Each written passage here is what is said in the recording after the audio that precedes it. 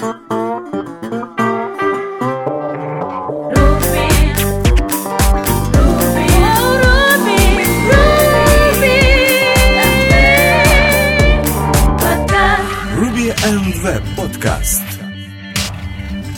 Добрый день, дорогие слушатели!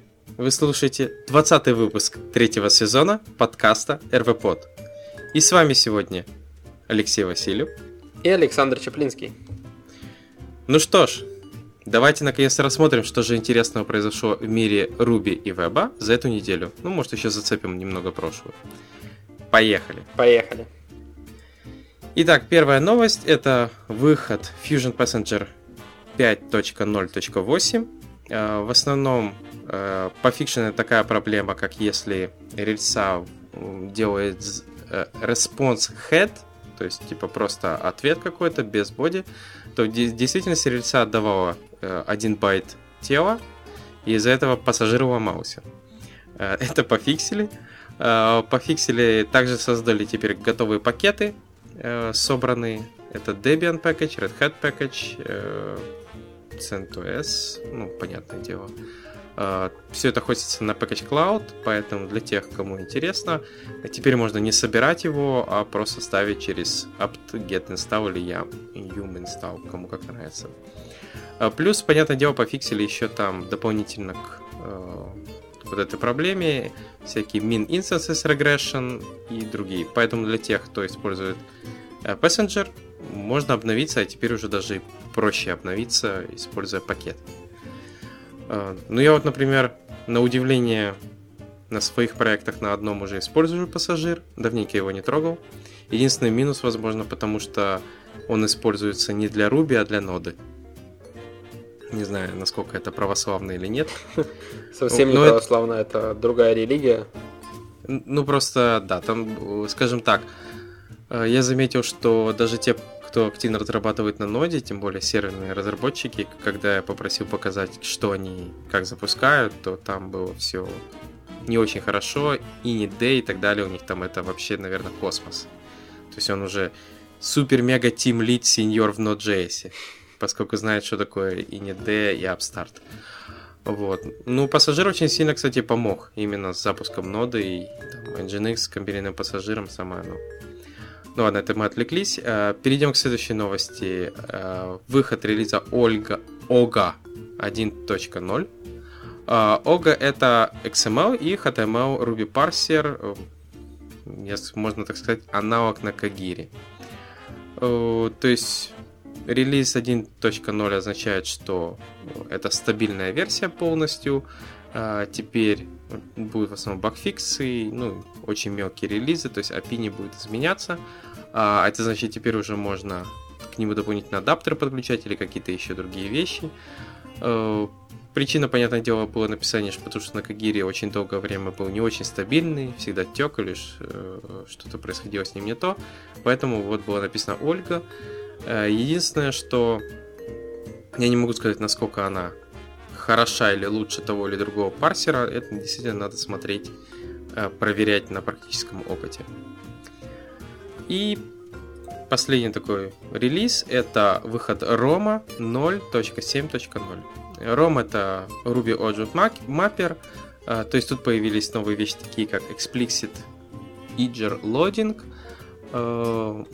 Combined Relations Mapping, а также наконец-то появился базовый функционал для написания плагинов. То есть сделали расширяемость, теперь можно спокойно писать плагины. Ну и как обещают авторы, они потихоньку двигаются к версии 1.0. То есть я так понял, когда они полностью закончат с минимальным набором расширений и всего остального, Ruby Object Mapper станет первой версией. Вот и все. Такие у нас 3 релиза. Не сильно крутых, конечно, но все равно хорошо. Окей, у нас как-то вот обошлось без релизов, поэтому сразу начнем с 3 интересных статей. Но мы можем затронуть новость, в которой ты отсутствовал. Очень коротко. Ты же слышал, что Node.js и OJS объединяются? Да, конечно. Вот я тогда сидел один, как бы рассказал эту новость, но ничего не мог от себя добавить. Вот как ты думаешь? Ну, я подумал, что это хорошая новость. Наконец, что они назад вернулись. И как бы показали еще этот join эту, как, типа, не надо из себя там строить что-то. Писать нормальный софт надо. Но просто произошло в это же время, ну, не так давно, Microsoft решил форкнуть ноду. Вот. То есть, получается, тут вроде бы начали ее объединять, а Microsoft решила себе форкнуть, но обещала вроде бы как вернуть назад. То, что накидает туда. Вот. Ты как думаешь, то, что нода вернется назад и станет одной нодой, а не EOJS и нода, это нормально вообще? Ну, на самом деле, я думаю, да, нормально. Возможно, как бы такая была и цель. Ну, в том плане, что ребята, возможно, и не сильно хотели там отсоединяться, да, далеко уходить. Просто показать, что можно двигаться гораздо быстрее, и можно действительно пилить фичи и быть, ну, нормально cutting edge, так сказать. Но, с другой стороны, это тоже упущенные возможности. То есть, ну, они опять объединяются, но что могло Думаешь, бы... их опять потом начнут тормозить? Нет. Так они опять сделают, свалят. Не в том, что тормозить, просто вот интересно, во что бы это все выросло, если бы IO.js развивался сам по себе и как бы... Ну, скажем так, первое, что я заметил, опять же, по стечению обстоятельств приходится писать на Node.js в последнее время. Не потому, что я его люблю, у меня, наоборот, почему-то слюни ненависти иногда выходит. Ненависти? Ну, скажем так, знаешь, как бешенство. Я вижу, как какие-то проблемы решаются, я открываю код, и у меня сразу начинают глаза краснеть, и я просто понимаю, что если бы этот человек был рядом, я бы тут его порвал. Но не будем об этом. Просто заметил, например, там JS-DOM или какая-то библиотека по тестированию, пытаешься в пакет запихнуть, а она падает, он такой, и я работаю теперь только под EO.js. Типа, ну там, например, JS-DOM. 4-я версия работает там под EO.js. Если хотите использовать на ноде, используйте 3-ю. Типа, вот 3-я еще осталась, но мы ее уже не поддерживаем, мы поддерживаем 4-ю. Ну, кстати, да. А вот потом какую-то берешь другую библиотеку, она такая, а мне нужен JS-DOM 4. И ты такой, типа, ну, особенно если тестировать хочешь. Какой облом на самом деле, для мейнтейнеров всех вот пэкэджей, да, которые вот стали перелазить потихоньку, саппортить IO.js, да, и типа отказываться там, ну, поскольку Node.js тоже, скажем так, уже старье, вот, и теперь они опять объединяются, и непонятно, как оно в итоге пойдет развиваться, что куда. Кстати, что кто-то мержится, не мержится, просто объединяется или... Ну, я так понял, в ноду просто объединяться назад. Ну, надеюсь, только, конечно, со всеми фичами. Мне интересно, просто IO.js мержится в Node.js репозитории или нет? Ну, я надеюсь, кусками да, иначе в чем смысл их не слить, что типа, ну да, поигрались и хватит, выбросите его JS, давайте продолжим ноду пилить. Но это как-то смысл не особый. Не, я думаю, смержат его, и надеюсь, какой-то мажорный релиз, может даже когда-нибудь единичку выпустят ноды. Ну да. Так, ну ладно, это мы отошли от основных новостей, давай дальше. Да, значит, начнем со статей. Первая из статей в блоге PouchDB рассказывает нам о промисах, да, называется она We have a problem with promises. На самом деле не такие уже тут и большие проблемы, скажем так, ничего страшного, просто автор рассказывает о том, что даже если вы используете промисы, это абсолютно не значит, что вы понимаете, что это и зачем это и как это использовать. Вот, для примера он показывает 4 простых примера, да, если вы видите разницу между ними и знаете, в чем эта разница, видите вы в любом случае, я думаю, если вы код читать умеете, а если вы знаете, в чем эта разница, то, скорее всего, вы уже эксперт в промисах, и вам, в принципе, читать статью можно дальше не читать. Но если все-таки вы не в курсе, как и почему вот эти разные примеры могут применяться, когда вы пишете что-то на асинхронное, да, то вам стоит прочитать и все-таки понять, ну, как мне показалось, тут статья такая довольно исчерпывающая, которая действительно рассказывает о разных ошибках, которые делают разработчики, работая с промисами, и о том, как по-разному, в принципе, их можно применять. Вот, на самом деле, вот эта вот пирамида, Pyramid of Doom, да, такая, которая, как мы знаем, ну, callback hell, да, это когда у вас такая вложенность, и, в принципе, вот та же самая пирамида такая, которая смотрит вправо, у вас получается в коде. Просто вложенность растет. То же самое, в принципе, без проблем можно делать и с промисами. Кого, так сказать, callback'и не отпускают, то даже когда он начинает пользоваться промисами, все равно получается вот такая вот вложенная структура, очень похожа на callback'ную. Вот, и это, скажем так, одна из больших ошибок. И, если честно, я тоже как бы поначалу делал что-то подобное. Ну и как не то чтобы даже поначалу, скажем так, есть даже проект, наверное, написанный в таком стиле, мной написанный. Вот, ну, на самом деле, да, здесь есть примеры о том, как этого можно избежать, что на самом деле промис это такая штука, которую можно и вернуть, и опять-таки, если вы вернули промис, вы можете снова зачейнить then и дальше продолжить без этой вот дикой вложенности, просто чейнить. Вот, ну, на самом деле рассказано много о чем, рассказано о for each, да, как его использовать с промисами, с теми же. Рассказано о том, что мы всегда забываем использовать кетч, потому что когда мы чейним несколько промисов подряд, мы как бы не хендлим падение в каком-либо из них. Вот, на самом деле не зарезолвиться может любой из них, вот, и как бы кетч это полезная штука. Вот, ну и много-много других вещей. Я думаю, ну не знаю, я, может, даже как бы за один раз все и не осилил, просто в голову не впихнул, так несколько заходов читал. Вот, но в любом случае рекомендую действительно для такого досконального понимания, что такое промис и как оно работает, я думаю, отличная статья. Тут действительно очень круто, потому что рассказывают некоторые вещи, которые даже сам так читаешь, там, и тебе говорят, почему, используйте это, в этом случае используйте это уже есть из коробки, вам не надо ничего изобретать. И ты такой, о, да, действительно, почему бы нет? Да, собственно, следующая статья рассказывает, скажем так, о более новых технологиях. Естественно, как же мы не будем рассказывать вам о Flux, React или что-то в этом роде. Вот, это статья о JSX, о том, что он выглядит как что-то ужасное. Я так подозреваю, что это переводится как-то так, что выглядит он ужасно, но тем не менее он полезен. Вот. На самом деле рассказывается о, ну, скажем, в подробностях рассказывается о самих кишках, да, что происходит, как ассайнятся стили, как это все обрабатывается JavaScript, что очень похож, да, JSX на обычные темплейты, будь то handlebars или mustache, или любые привычные темплейты, но на самом деле это не так, что это не такие темплейты, к которым мы привыкли, и, собственно, статья именно об этом. Ну, тут рассказано, скажем так, довольно подробно о том, как вообще все работает внутри. Я думаю, для тех, кому интересно все-таки разобраться, почему ему нужно писать вот этот вот такой не очень красивый код с точки зрения вообще здравого смысла, как мне кажется, потому что писать HTML в JavaScript и CSS прямо в этом HTML как бы тоже не лучший вариант, Но, как оказывается, это не совсем HTML. Да, но поскольку это не совсем HTML, хоть оно и выглядит HTML, как HTML, то в принципе вполне допустимо. Ну, в общем, о бенефитах этого подхода читайте в этой статье. И есть еще третья статья, которая рассказывает о CSS-хаках, которые вы, возможно, не знали.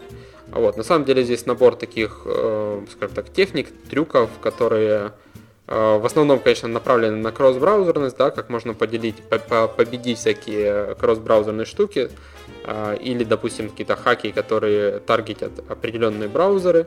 Вот. Но, что было интересно, мне понравился первый, что Unicode можно использовать в качестве селекторов. Как в CSS, так, в принципе, и в HTML, да, то есть вы можете вместо класса использовать Unicode символы. У меня есть идея, а давай сделаем свой фреймворк, назовем его какой-нибудь типа Emoji Strap, и там смайлами надо будет типа долбашить. Слушай, идея действительно круто. Ну, у тебя есть сутки, пока подкаст я буду сводить.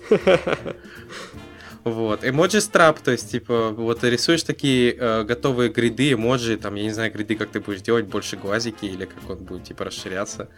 Вы там, знаешь, типа, алерт, его стол, вот это там есть смайлик, который стол бросает. Ага. Вот, типа, класс для алерта. Ну, вот что-то типа того. Но действительно, тут еще другие есть подходы, но, скажем так, это не те, которые на каждый день использовать. Ну, если, конечно, вы не каждый день работаете только с CSS. Но все равно смотрится, некоторые читаешь и такой, так можно, оказывается.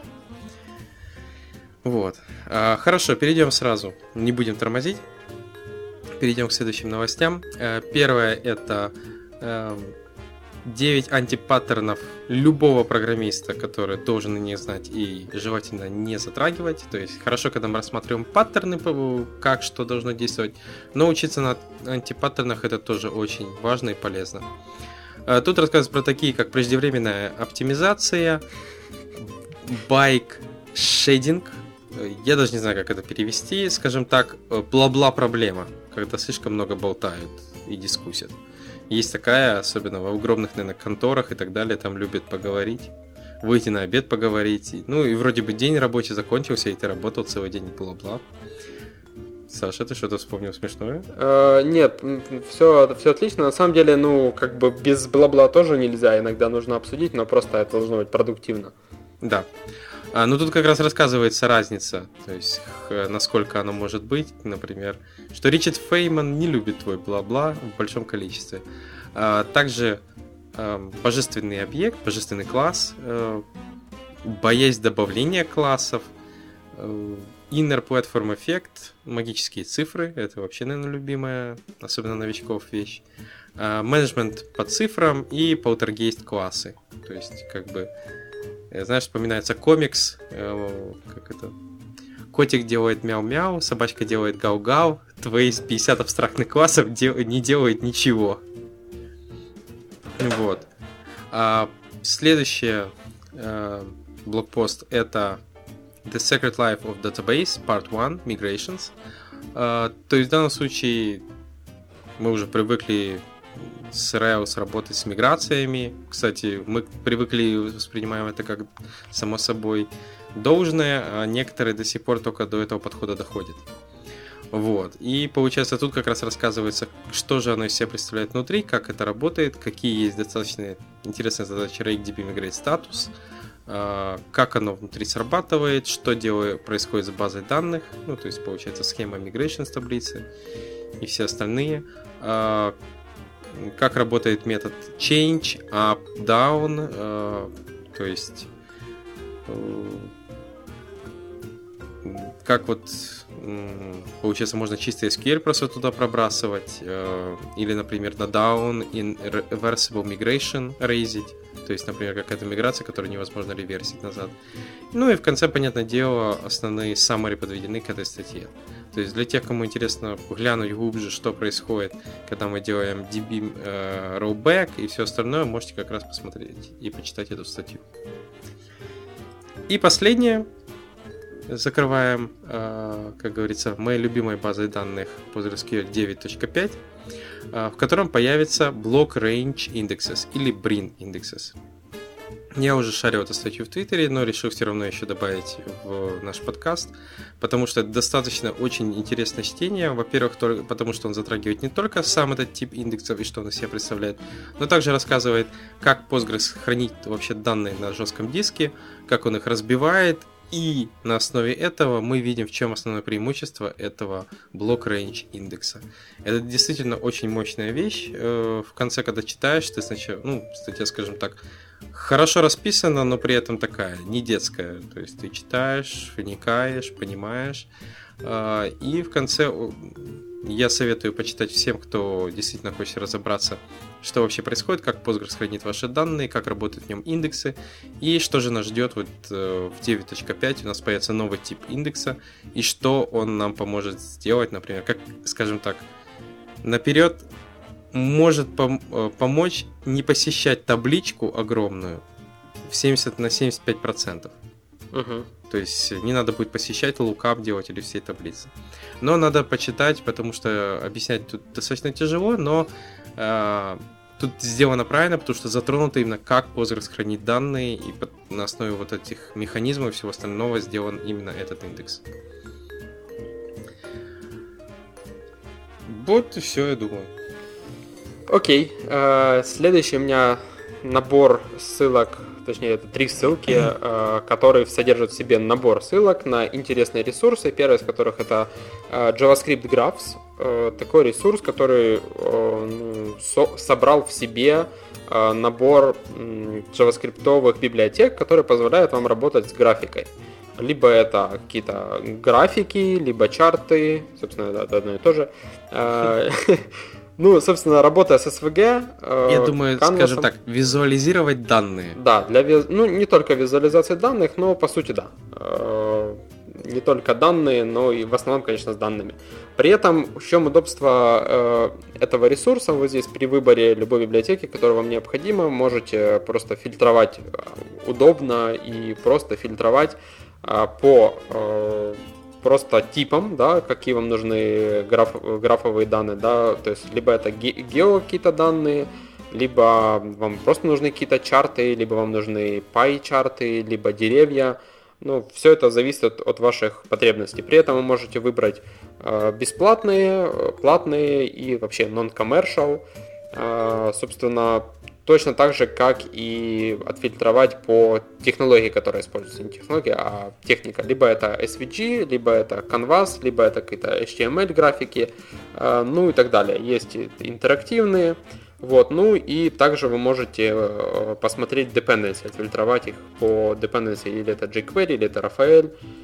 Ну, как-то, кстати, действительно, по dependency всего 3, либо jQuery, либо Raphael, либо D3, либо никакой dependency нет.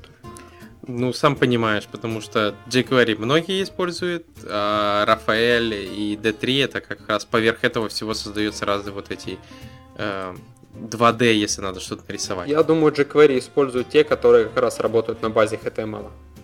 Ну да. Хотя нет. Хотя да. Вот, но в любом случае, мне тоже понравился ресурс. По крайней мере, если надо будет потом выбрать граф, это самое оно. Вот, кстати, To-Do MVC должен быть такой же. Вместо того, чтобы показывать To-Do MVC на 20-30 разных платформах, у него должно быть сбоку фильтрация, где будет написано, типа, мне нужно решить там такую проблему, такую проблему, такую проблему. И оно, типа, отфильтровало тебе, говорит, ну вот, 4 варианта To-Do MVC написаны на вот таких языках, подходят. Угу.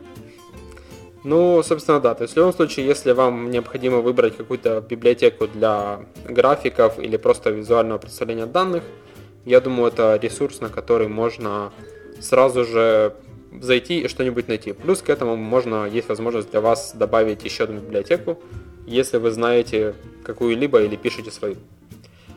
Вот. Следующая ссылка это T3.js, такой минималистичный JavaScript фреймворк, который просто дает вам структуру, как организовывать ваш код. Здесь нету никаких ни MVC, ни MV звездочка, ничего подобного, то есть нету каких-либо, скажем так, parent классов, привычных нам из многих фреймворков, да, вот, но тем не менее здесь есть определенная структура, есть определенный набор, скажем так, модулей, которые вам позволяют вот приведенным образом структурировать ваше приложение и делать его модульным, соблюдать декаплинг, да, то есть независимость ваших модулей. Собственно, скажем так, мне этот подход чем-то даже очень нравится, в том плане, что до того, как я начал использовать какие-либо фреймворки, типа там Marionette, или даже до того, как я на Angular начал писать, я что-то подобное вот этому подходу использовал, при этом писал на чистом JavaScript, почти без, какие-то плагины, конечно, использовал, вот, но тем не менее вот структура где-то вот так вот я себе и представлял. Вот, естественно, в демках есть реализованный To-Do MVC. Я вот, кстати, не знаю, на самом To-Do MVC есть пример с T3 или нет. Вот, но в любом случае тут как бы такой довольно объектно-ориентированный подход, то есть это не какие-нибудь там, что у нас там есть такое, со спагетти. Да ладно, на самом деле мало фреймворков со спагетти, но тем не менее...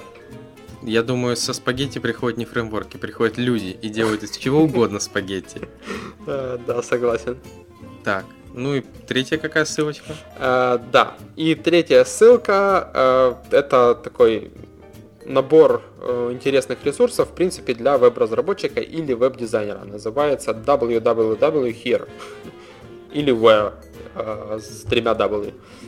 Здесь реальный, как бы, скажем так, набор ресурсов, не только там, не знаю, с open source каким-то, здесь еще есть куча сервисов, ссылки на фреймворки, все это очень круто, как мне кажется, категоризировано, да, то есть вы можете найти там какие-то тулы для кодинга, там, вы можете, вплоть до обучающих каких-то ресурсов, вы можете найти там по UX, тулы, ну и просто для inspiration какие-то ресурсы, в которые входят те же Awards с 3W, на котором просто действительно можно зайти и офигеть от того, какие там все-таки делают люди крутые сайты, если вас интересует дизайн и UX.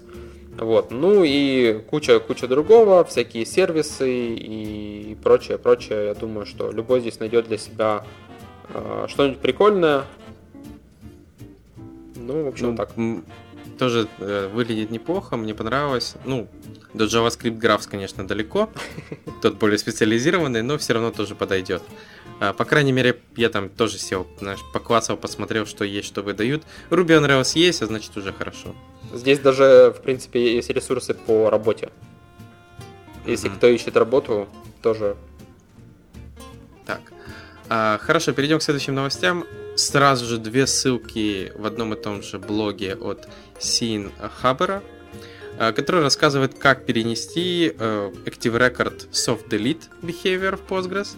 То есть вместо того, чтобы использовать логику, в данном случае кода, то есть act as paranoid или паранойя гемы, вместо этого он просто переносит эту логику на базу данных. То есть что он делает? Он создает триггер, который на удаление, вместо того, чтобы удалять, просто обновляет поле deleted at, то есть так, как делают многие эти гемы. А потом, чтобы не показывать, получается, записи, которые удалены, он создает отдельную view. И получается, потом переименовывает эту вьюху в юзеры переименовывает с удаленными, и получается, ты делаешь select, работаешь как с обыкновенными, но в реальности записи там сохраняются, они просто помечаются как удаленные. Вот. Скажем так, статья хорошая, показывает тем, что такие же хорошие, нехитрые механизмы можно именно делать и с помощью Postgres. Не надо для этого писать огромное количество логики, например, на бэкэнде. Но, понятное дело, надо помнить, за что мы расплачиваемся, если много логики переносим на базу данных. И вторая же статья, тут же в блоге, которая рассказывает про вторую фичу, которую можно перенести с Active Record, это Counter Cache. Поведение, опять же, на Postgres. Ну, логично, тут же тоже используются триггеры, используются функции, которые, получается, считает количество, там, например, если у вас блог и комментарий, сколько комментариев написано к этому блог-посту. То есть тут же можно эту всю систему сделать. Смотрится просто, как бы ничего сверхъестественного. Поэтому для тех, кому больше интересно разобраться, что же можно вытворять с Postgres, ну, я думаю, это также может подойти к другим базам, но лучше все-таки работать с Postgres, если что, то смотрите, пробуйте триггеры, функции и еще рулы смотрите. Вьюхи, рулы, это тоже очень хорошая штука. Окей, едем дальше. У меня еще интересных несколько ссылочек есть. Значит, первая из которых это StyleCow. Такой себе, я так понимаю, это все-таки процессор, CSS-процессор. Он не он постпроцессор.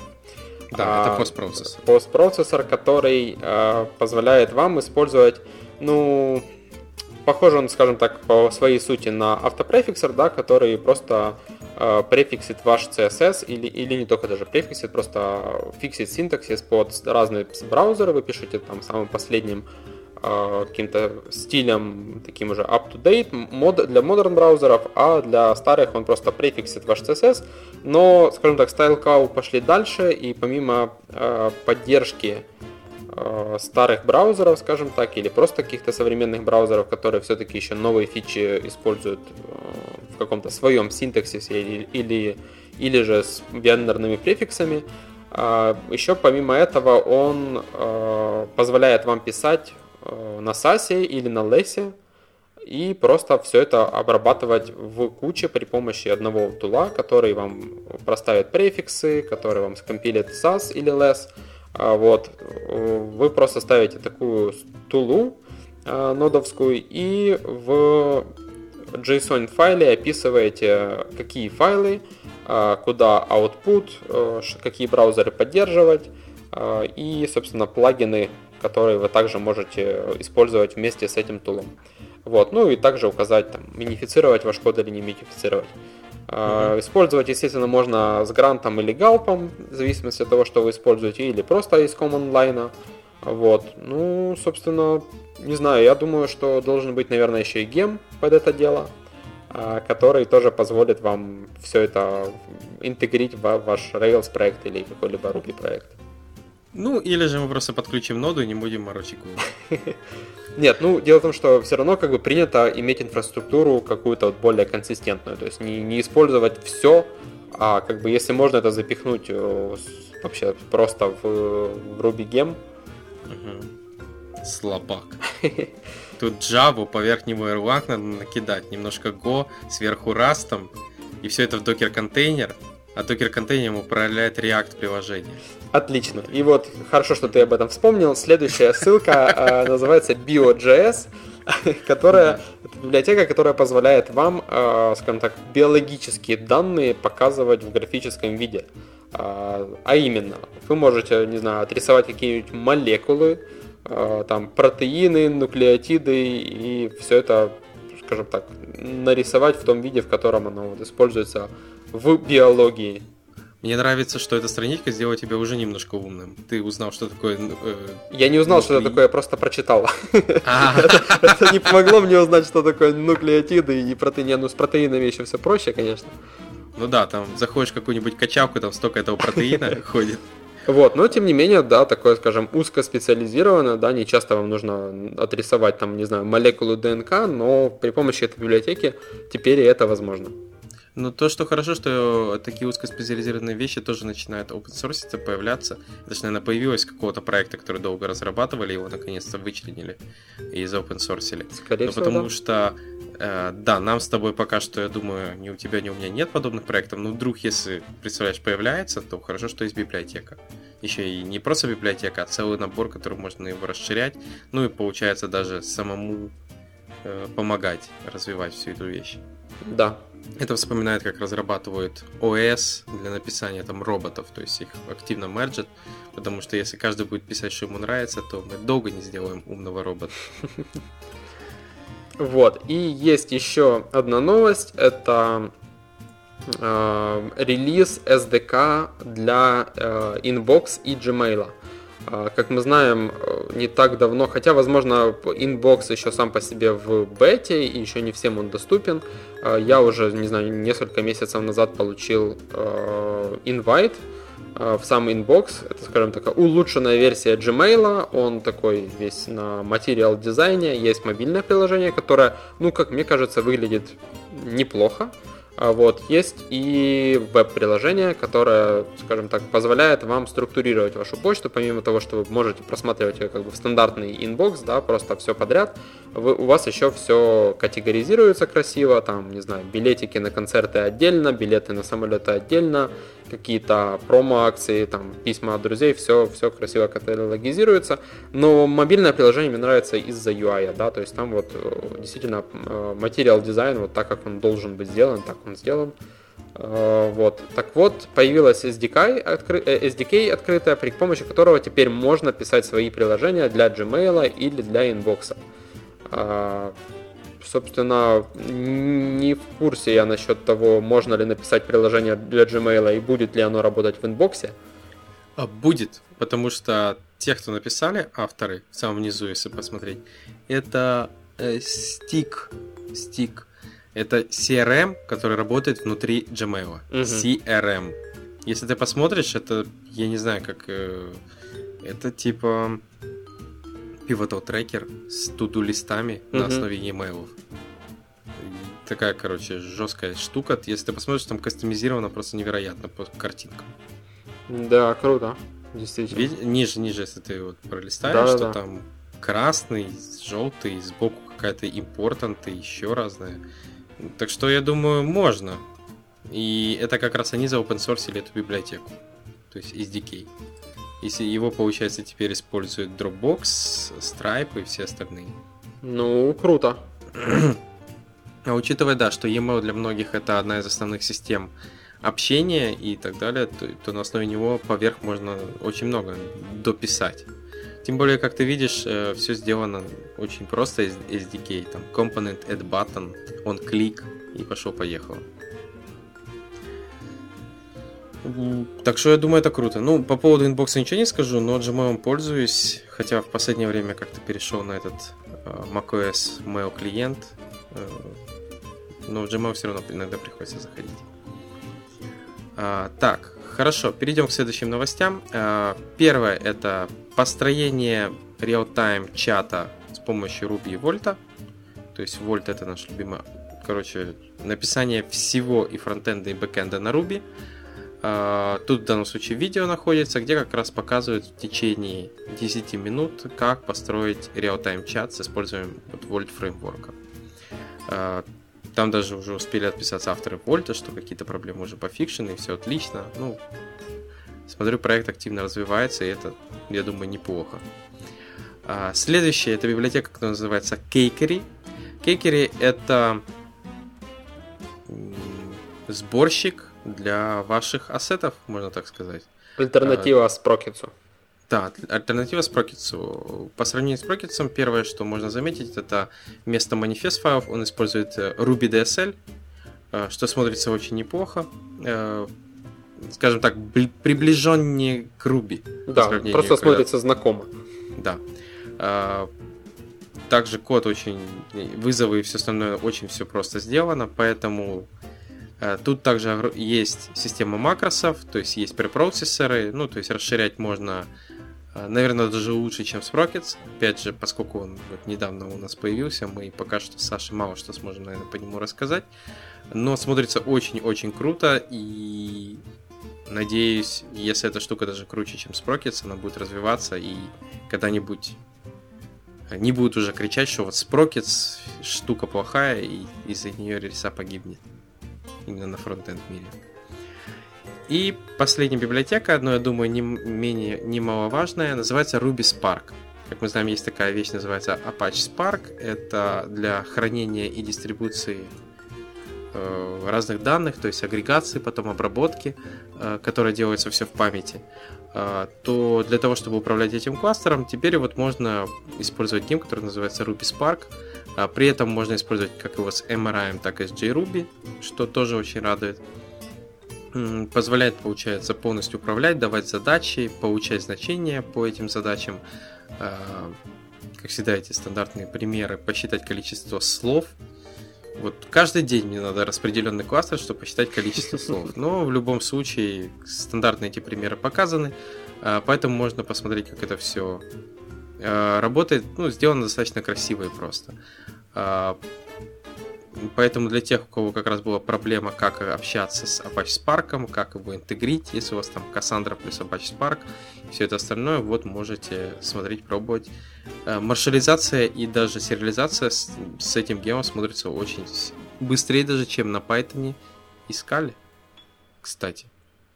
Хотя там Scala, конечно, побеждает, Python чуть выше, но Ruby, OJ там ничего так недалеко.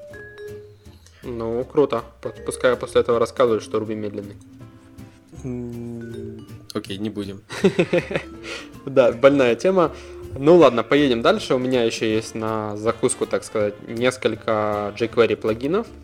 Я думаю, полезными могут оказаться. Первый из которых смотрится довольно-таки неплохо, что демка, что сам по себе. Называется readRemaining.js. Это jQuery плагин, который позволяет вам определить, сколько браузеру по времени еще осталось читать ту или иную статью, в зависимости от скроллинга на странице. По сути, он, я так понимаю, смотрит на страницу, на позицию скролла, да, на странице и считает время, которое было затрачено на то, чтобы там проскроллить до определенного момента, и в процентах определяет, сколько еще юзеру понадобится времени, чтобы прочитать остаток статьи. Это все показывается в виде такого прикольного таймера, который можно там как угодно позиционировать. Он будет показывать время в минутах, там, в секундах, каждый раз, когда юзер перестает скроллить. Вот. Ну и в конце, когда доскраливает до конца, он показывает done. Все, готово. Ну, не знаю, по-моему, прикольная штучка такая. Действительно, если у вас там есть свой какой-то бложик, и вы пишете очень много букв, то, чтобы не смущать пользователя, можно показывать ему, сколько ему еще осталось домучивать ваш блогпост до конца. Может быть, на полпути он передумает и перестанет его читать. Или для какого-нибудь книжного приложения, я думаю, подойдет. То есть, если ты там пишешь, знаешь, как типа веб-приложение, которое выдает себе как вот приложение, где можно читать книжки. Да, но если ты всю книжку пытаешься вывалить на одну страницу, то лучше оно полезно. По параграфам. По параграфам, я думаю, тут нужно будет нормально так хачить, но каждый параграф, да, можно будет поставить такой каунтер, который скажет, сколько до конца статьи, до конца главы. Согласен. Вот. Второй плагин, скажем так, наверное, проще увидеть, чем объяснить, что он из себя представляет, но на самом деле он позволяет вам сделать такой скроллинг-индикатор, да, то есть если у вас есть секции, есть навигация, каждая из этих секций на странице, ну, обычно как делается секция через Anchor, да, через ссылку, через якорь по ID-шке, и просто при том, как вы скроллите, он позволяет вам показывать индикатор, как вы проходите эту секцию, насколько вы переходите на тот или иной параграф. Вот. Я думаю, что лучше действительно посмотреть, потому что я это так на русском языке не объясню, читать с сайта описания тоже смысла нету, я думаю, вы зайдете, сразу поймете. Ну, скажем так, тоже полезная штука, которая опять-таки поможет на каких-то ресурсах, на которых достаточно много контента, и нужно пользователю видеть, у него перед глазами навигация, ему нужно просто видеть, насколько он по ней продвинулся, просто читая и скролля контент на самой странице. Вот, скажем так, вместе с предыдущим плагином, я думаю, вообще мега информированный пользователь будет счастлив, что он все видит, как он продвигается в чтении. Прогресс-бар, и время, сколько закончим, все будет. Пожалуйста, прогресс-бар, время, да, действительно. Но нам не хватает где-то закрепить это все, Саш. Да, и если ты скроллишь. Именно для этого есть третий плагин, который называется Sticker.js, который позволяет вам закрепить более одного элемента на странице. Хорошо. И получается, у него есть разные настройки, то есть получается есть, он может дергаться, может нормально летать, а можно там даже крестик вешать, и он будет просто, получается, как говорится, не прикрепляться, а улетучиваться вверх. Ну да, есть определенный набор конфигураций, да, то есть вы можете его как угодно конфигурировать. Основная фишка в том, что у вас их может быть несколько на странице. То есть по мере того, как вы скроллите, предыдущий закрепленный элемент там куда-то уходит наверх и цепляется, стикается в следующий. Ну... Да, все три плагина, я же говорю, это киллер-фича для вот такого вариации. Для онлайн-книг, да. Да-да-да, самое оно. Ну, я думаю, это все новости на этой неделе. Мы не будем сильно сегодня надоедать нашим слушателям. Подписывайтесь, пишите комментарии, подписывайтесь в Твиттере, подписывайтесь, лайкайте страничку в Фейсбуке. И до новых встреч. Пока. Пока.